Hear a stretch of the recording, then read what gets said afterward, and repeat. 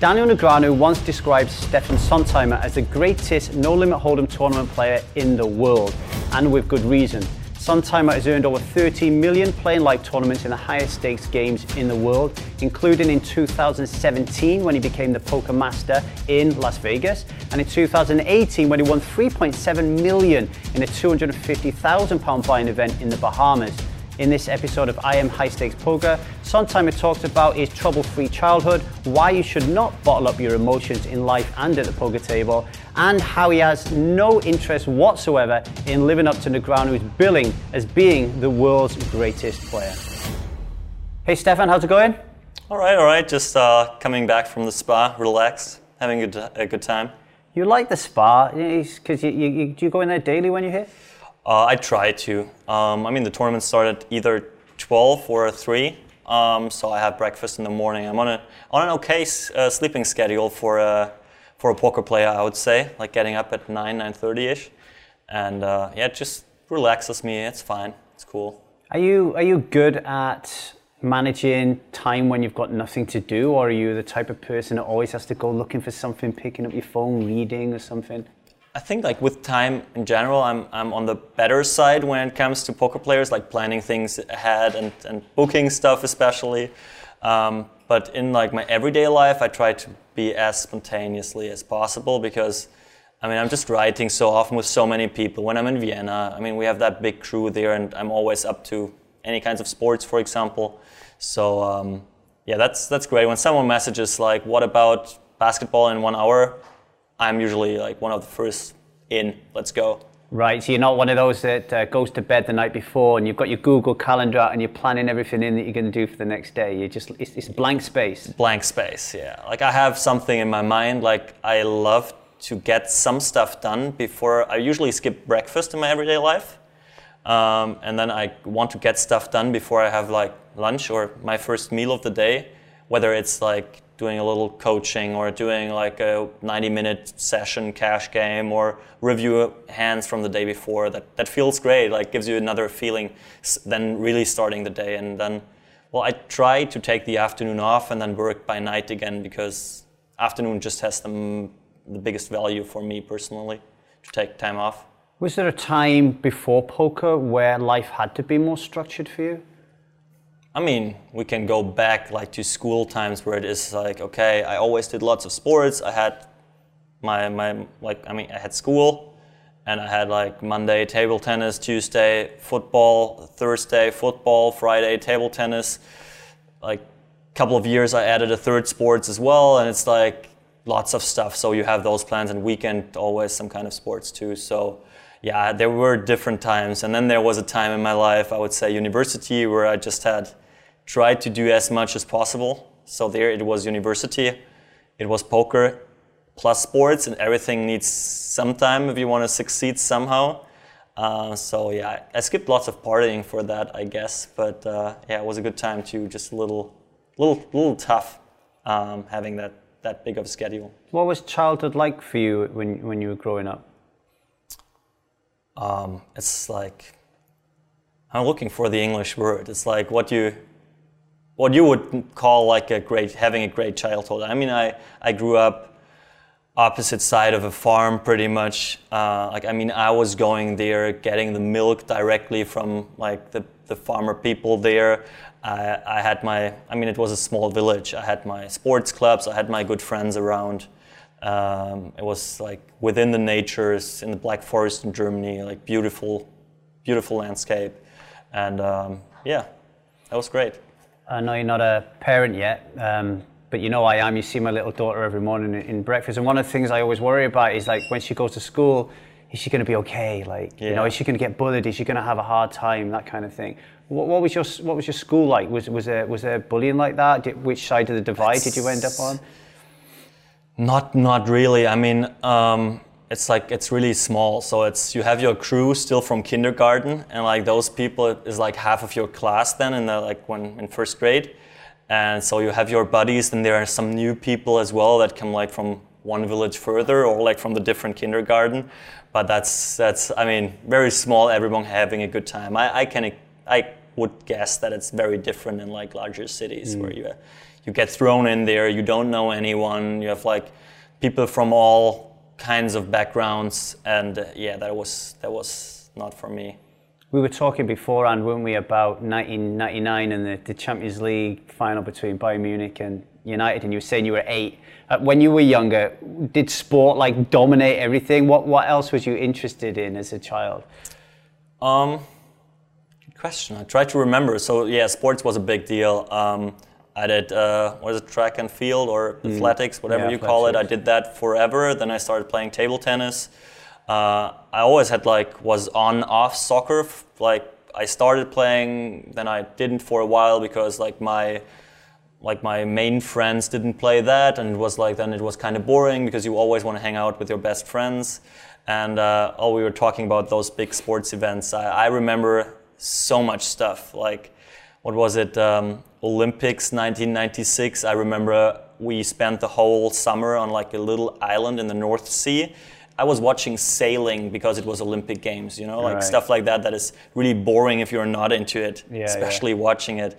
I remember preparing, my dad was building a huge flag by ourselves, with paper and gold and red and black for the Euro finals 1996. This is my first memory that I still have. I don't remember the match or in 1996. In England, right?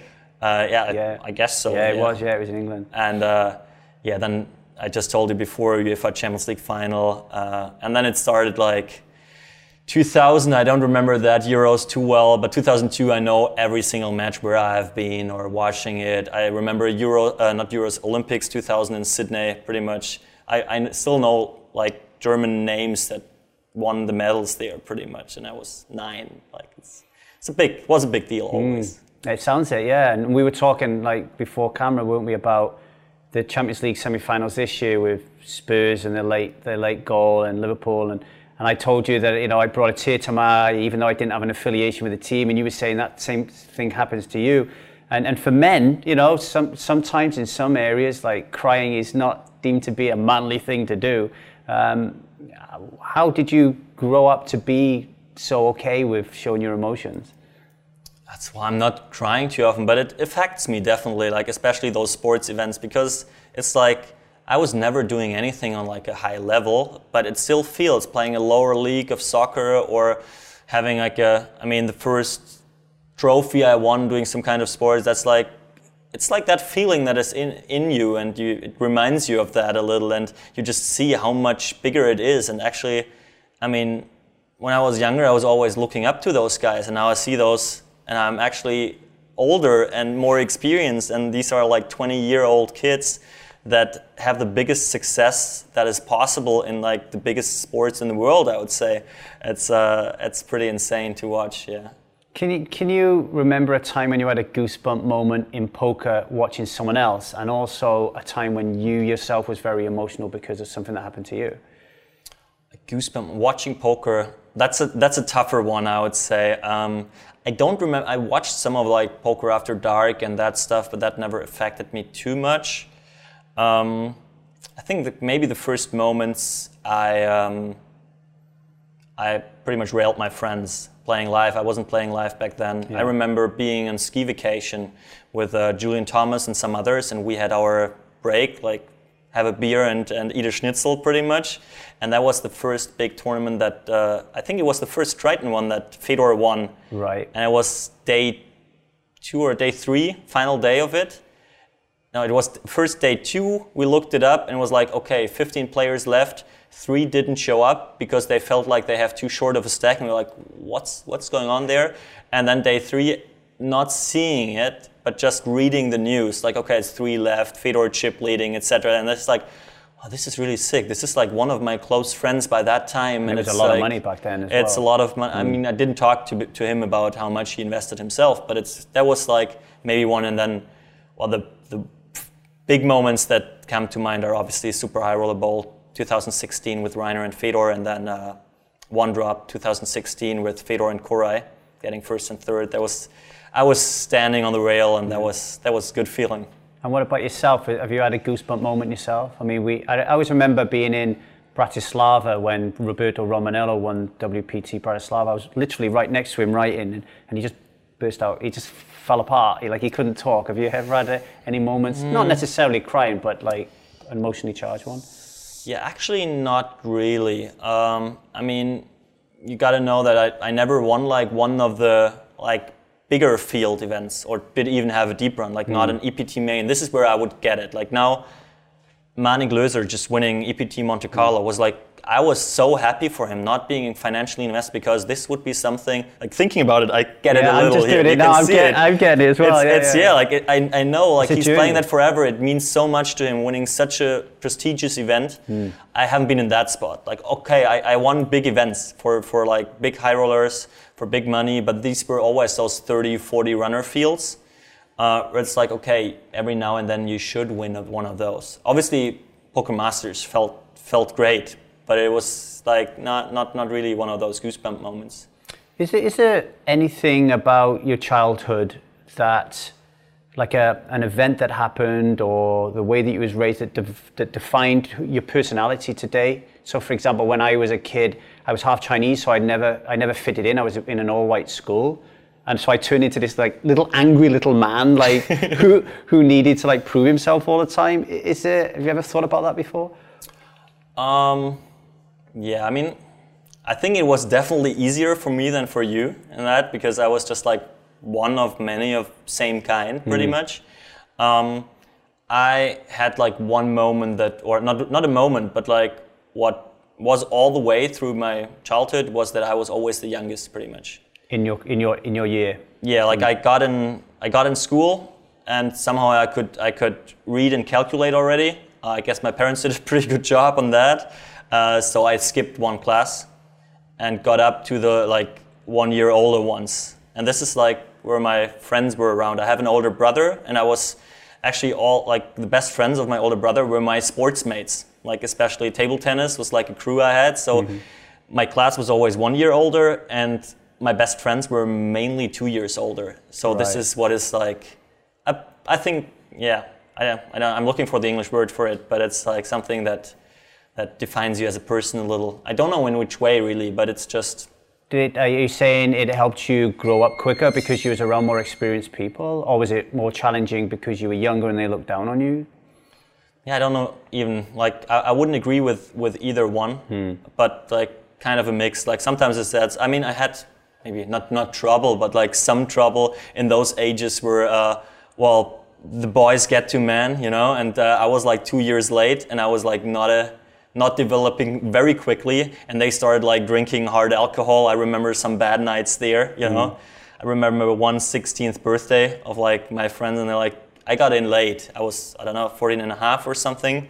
Like, hey, Steffen, you got to catch up with that vodka orange juice here. Like, okay, you know, you cannot, like in that age, you want to be part of it. You cannot really say no, or you're not strong enough like to say like, no, that's not for me, I can't take it, you know. And I was like, okay. Yeah, that night didn't end too well, and I think I had a couple of those, you can imagine. Yeah. Maybe this a little, but it's like, and then like if you get over that point, then it's like you're part of like, was never, I mean, that's maybe defines me a little, to have it easy to get in touch with other people of all kinds, because it's not like, oh, this is my crew and I got nothing to do with the older guys or like from them, and like it's whatever. I always mix with older people, and I found it gave me more of a confidence, like socially, because I was talking to older people, so I felt older, you know. So yeah, I think actually like in school it helped me that. Okay, it was, he's hanging out with those guys. I know all the teachers already, like my buddies had them already, like same thing.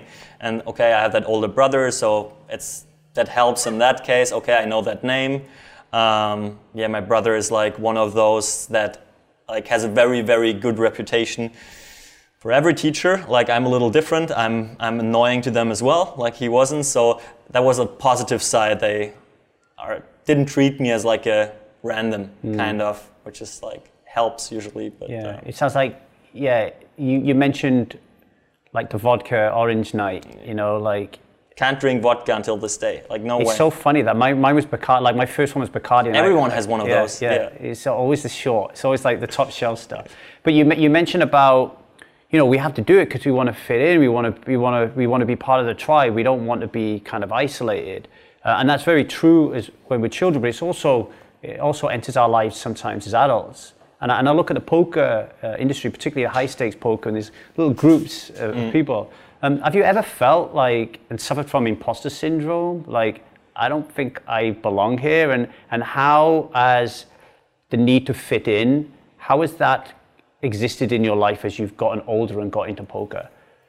That's a good question. That's a pretty big deal, actually, because I love where I'm from. I still have very good friends there, which I would say is different for lots of the high stakes players. That they live. Especially those guys living in Vegas. They live their life there in that way, right? For me, it's pretty much 2 different lives, if not even 3. Like the online grind is different again. Right? And then when I visit my parents' place, like hanging out, it's like traveling back in time 10 years, They're and still everything in the same is the place by the same. farm. And this actually, like one of the compliments I get that means by far the most to me is like from those old friends that tell me, Steffen, like it's sick what you're doing, but you're still the same. We got to know like 15 years ago. Yeah. And this means a lot to me. And I tell like all my friends or everyone pretty much that this is what we are doing here is crazy.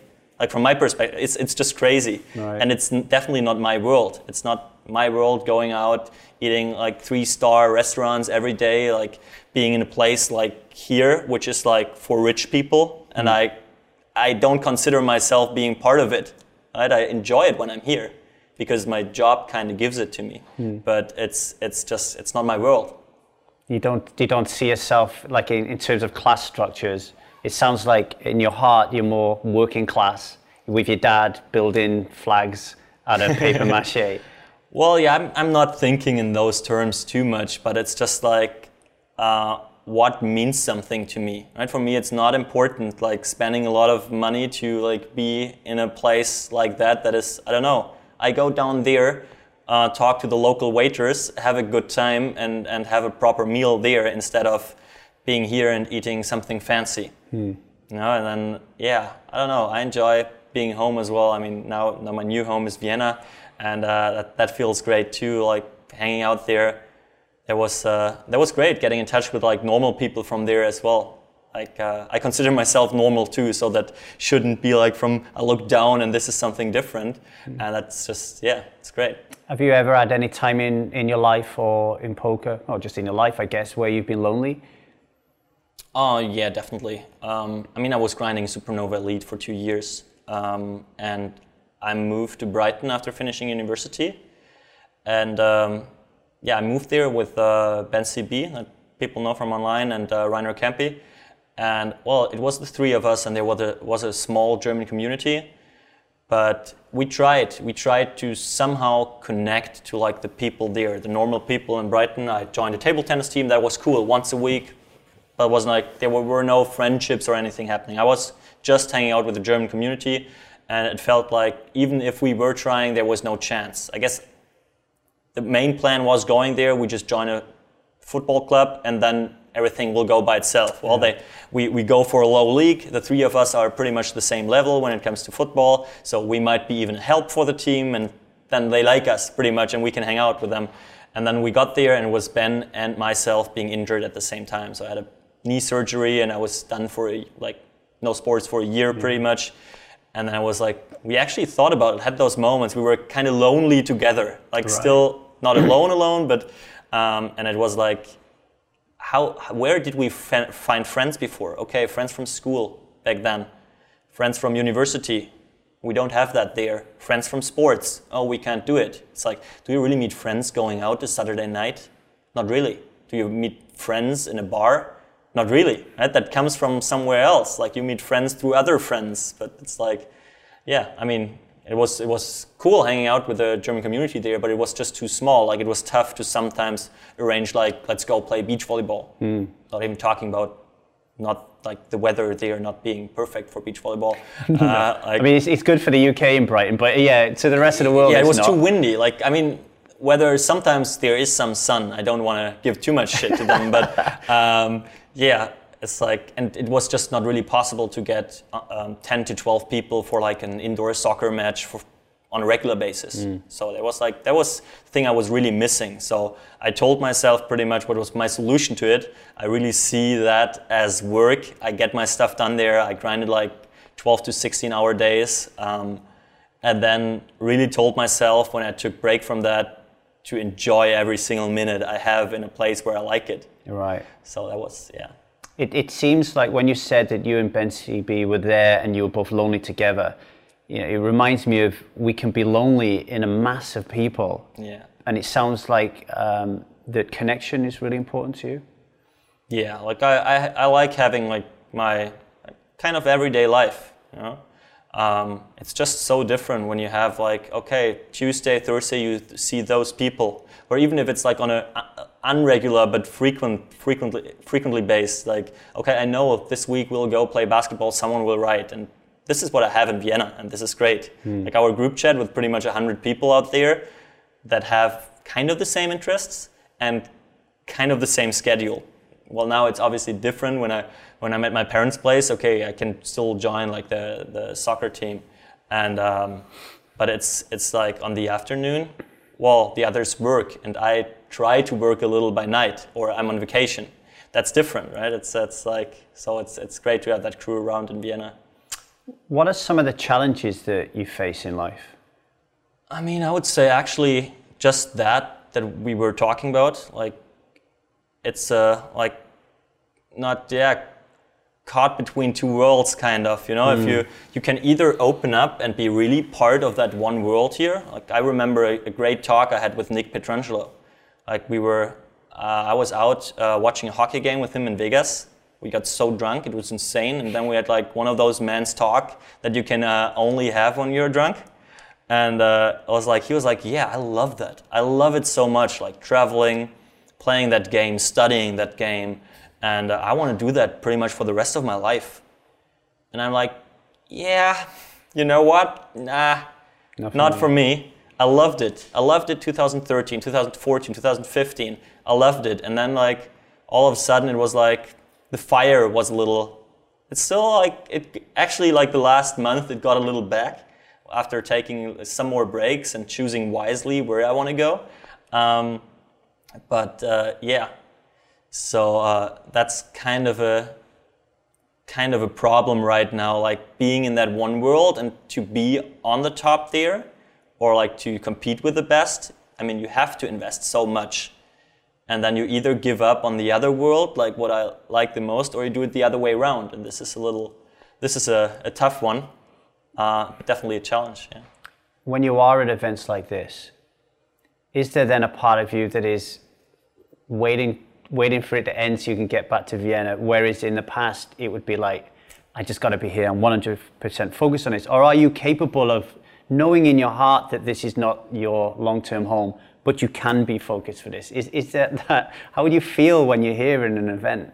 Yeah, I would put it into two different things, because you were saying an event like this here, I could stay way longer because I enjoy it a lot. Right. And like I have a good time. Even, I mean, I played 4 tournaments, total of 6 bullets, I guess. I cashed the smallest one, but I think I played good, and I would like to keep that going. Atmosphere is great, fields are great, and it's just like, okay, let's go another week. That would be great. Okay. But what pops in my mind the moment you asked the question was definitely Vegas. Like the World Series grind? World Series, I did it once to stay there for 6 weeks, and I told myself never ever again. Like, yeah, it's like you want to get out of that. I remember how I like had to cancel flights and booked earlier ones just to get out of that. Like it was, instead of waiting for one day, I'd rather spend an amount of money that I would never spend on flying, but just it meant so much for me that moment. Like, I'll leave here now. And yeah, this is like, I have that, definitely.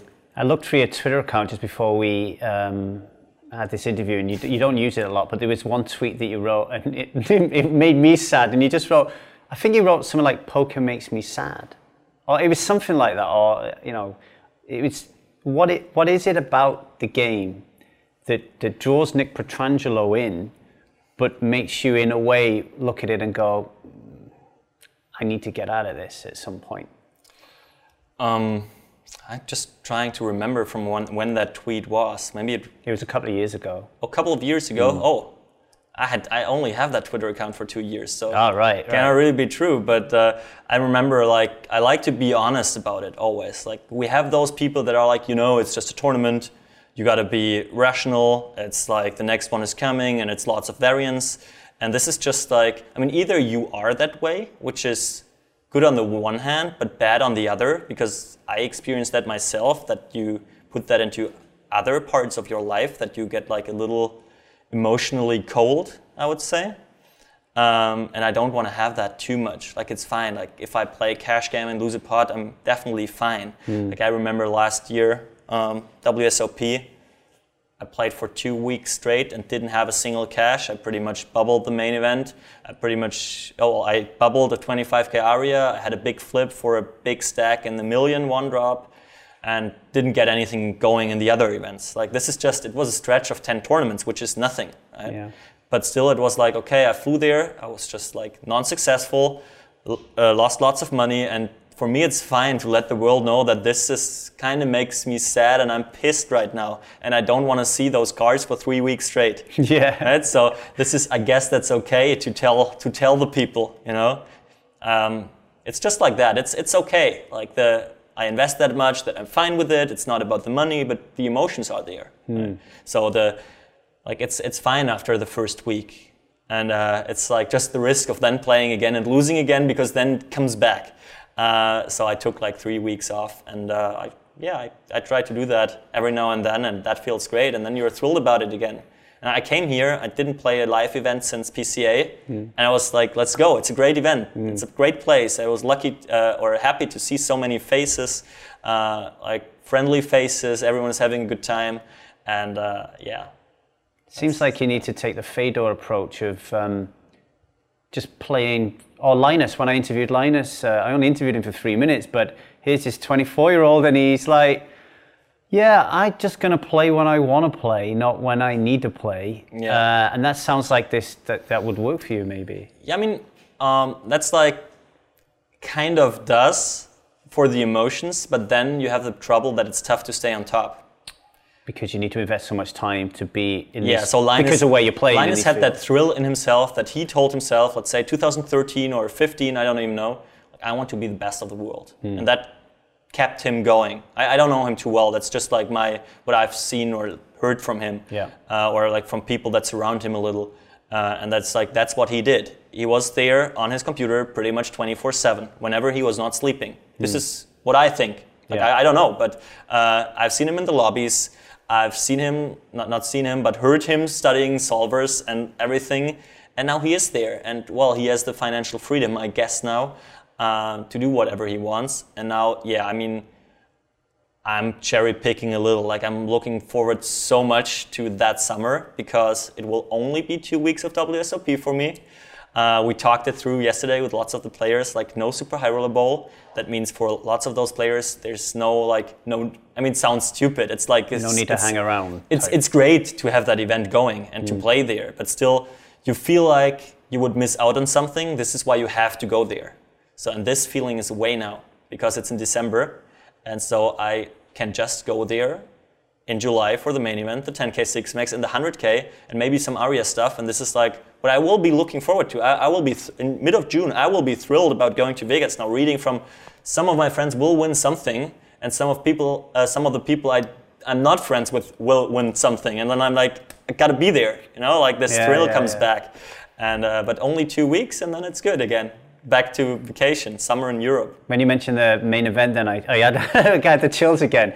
I've never played in it, but I imagine when we talk about emotional moments in poker, you can't get more emotional than having a deep run in the World Series of Poker main event. I know it's a 10K for you, which is like a 1K, but that is like... No, I don't know, because I never had a deep run. I'm like, I played 3 main events so far. I have a day 2, a day 3, and another day 3. No cash yet, so I'm working on that, but I just see people and how much it means to them. I have been on that November 9 final table on the rail for Kenny Hullard, and that was, get it again. It's like, I have that picture in my mind. It's insane what happened there. Now we have no November 9er anymore, but it's still like that. And Fedor got 25th, I guess, one year. like seeing Negreanu getting 10th or 11th, bubbling the final table. I was like, these are the moments you're looking for. And I was like, when I kind of bubbled, like 100 off the money with 1100 paid last year, Kings versus Nines, I bust. You know, I'm fine with it. But then like, it's not just the value that pot had, which was like, I don't know, like 60K at that point. That definitely bothers me. Yeah, it's more the dream that is over. You're missing a memory. You're losing a memory. You know you're missing a memory. It's like you would have a stack in the money in the softest tournament in the world, in the biggest tournament in the world, and it was not only some value, it was a shot at like having a great time and great memories. I mean, why not making that Fedor run, getting 25th? Yeah. Obviously, I would be pissed again busting 25th, but it's still, the experience stays, right? And it will, 2 years later, you're saying like, that was pretty cool. Like I look at all those videos, like this day 5, people go in there. So hey, we're back, like everyone happy, smiling faces. Day 6, day 7, like I walked in there, a friend of mine, Mario Mosbach, I don't know whether you know him. I don't know. He had like a deep run at 45th or something, and he asked me for his table, and he was like, I was staying in the Rio, could you just show up, you know, like show those players that you're a buddy of mine, to kind of give them a bit of fear, intimidate. Like, right, yeah, I mean, there's a thing about it in the main event. Oh, he must be good, so I'd rather play not as many hands against him. Like I got, because telling that I'm buddy of Fedor, I got a walk once from King 10 off. Like he was in the small blind and showed King 10 off, oh, you're buddies with those high stakes sickos? Fold. This works like that. And that feeling coming into that room, and it was like 7 or 8 tables left, like, oh, this is an actual tournament. And everyone in there has the feeling of, I might win it, you know? It's like, up there, we are sitting in a room and you can see, okay, it's those few tables. One of us will win it. Yeah. You have that every single time you register for it. But in the main event, different days, different rooms, everything crowded. Wow. It's crazy. It's crazy. So you talked about Linus wanting to be the best in the world at one point. So that's not something that interests you anymore? No. It's like, I know how it would work. Like I know the path to be there. And that's just putting lots of work in there. And it's a kind of work that I don't enjoy. So I enjoyed it much more before the solver generation, where we had we still have to use our brain. Like, I don't want to sound stupid, but before it was like getting those ideas. So I remember like going to uni, sitting there like you right now in the train with a pen and a paper, and I've had that on my Twitter account, like making random formulas to figure out stuff. I found one of those like last year, and this was like what gave me the thrill, like, oh, this is cool. Like, how do blockers work in those spots? What does that mean? What is optimal bet sizing? How do I find that out? And now it's more like, before it was like studying math, and now it's like studying economics. Like I did kind of both. So I feel competent enough to talk about it. I know our economics teachers like, take this 1,000 pages script, learn it by heart until next week, and then we'll have an exam.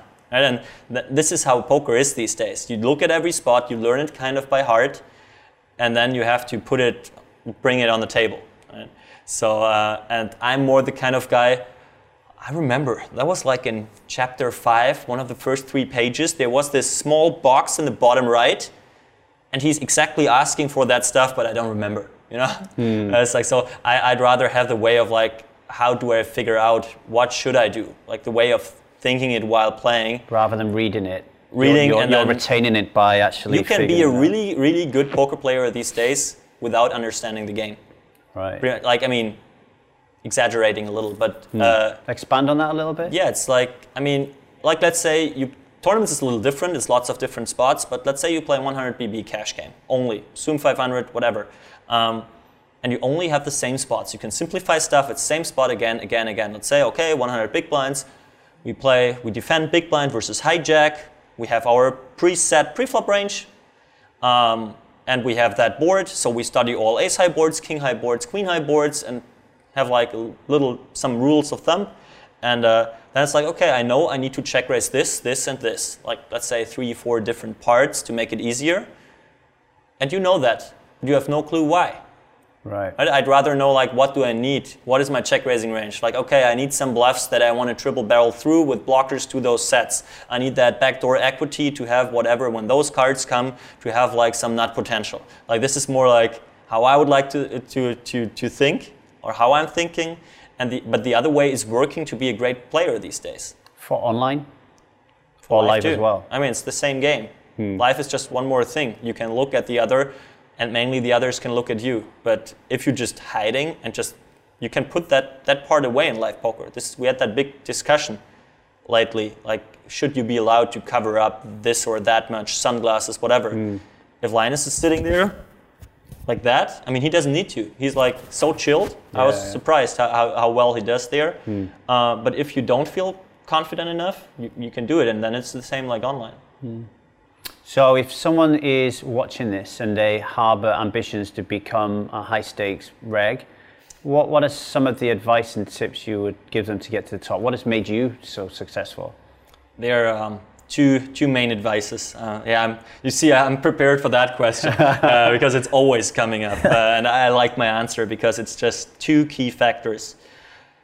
First, never do it just to have success or like do it for financial reasons. If someone sees like, okay, I'm good at math or whatever, like I'm good with logic and you can make lots of money playing poker, don't even try to start it. Just don't even try. You need to love it. You need to have that fire that we were talking about. You need to have that thrill because it's just lots of work and there's no chance of being at the top. I mean, it's like the sports, kind of. Look at the best tennis players. Is there anyone who doesn't like the game and is just doing it because you're kind of sporty and you think you can make a lot of money there? Yeah. It's not working like that. This is the first, and if you have that, feel free. Feel free. And then it's the second key advice: surround yourself with the right people. That's kind of the Fedor story where I was part of, so it's kind of my same story, meeting the right people playing this kind of same games, specialists of all kinds, and you can take that actually as advice for anything you want to do in life. If you want to succeed in it, don't try alone. Right? You're just a big underdog against anyone else who is trying the same thing but has the right people around them. So find the right people to surround yourselves with and find something you love. So I guess the last question I'm going to ask you, as you're not falling out of love with poker, but you're starting to think about a life outside, what is that next thing for Steffen that you're going to fall in love with? I'm looking for it. I mean, I have time. That's the good thing. Poker gives me the freedom that it's not like, okay, I need to find a job now to get like a monthly salary. So I can look left and right and see. I know like kind of the things that I'm good at. Plus, I know the things that I'm interested in. So I'm always keeping an eye on like, is there any option in like we were talking a lot about sports in the beginning. Is there something that is like, maybe puts those things together? Like thinking about stuff like that. This is like my first thought, but it's not, there's no plan in my mind yet, but I think I have plenty of time to find one. You do have plenty of time, and I'm sure you'll find it. Steffen, thanks for joining us on I Am High Stakes Poker. I've really enjoyed your company. Thank you. Thank you. I'm Steffen Sontheimer, and I'm High Stakes Poker.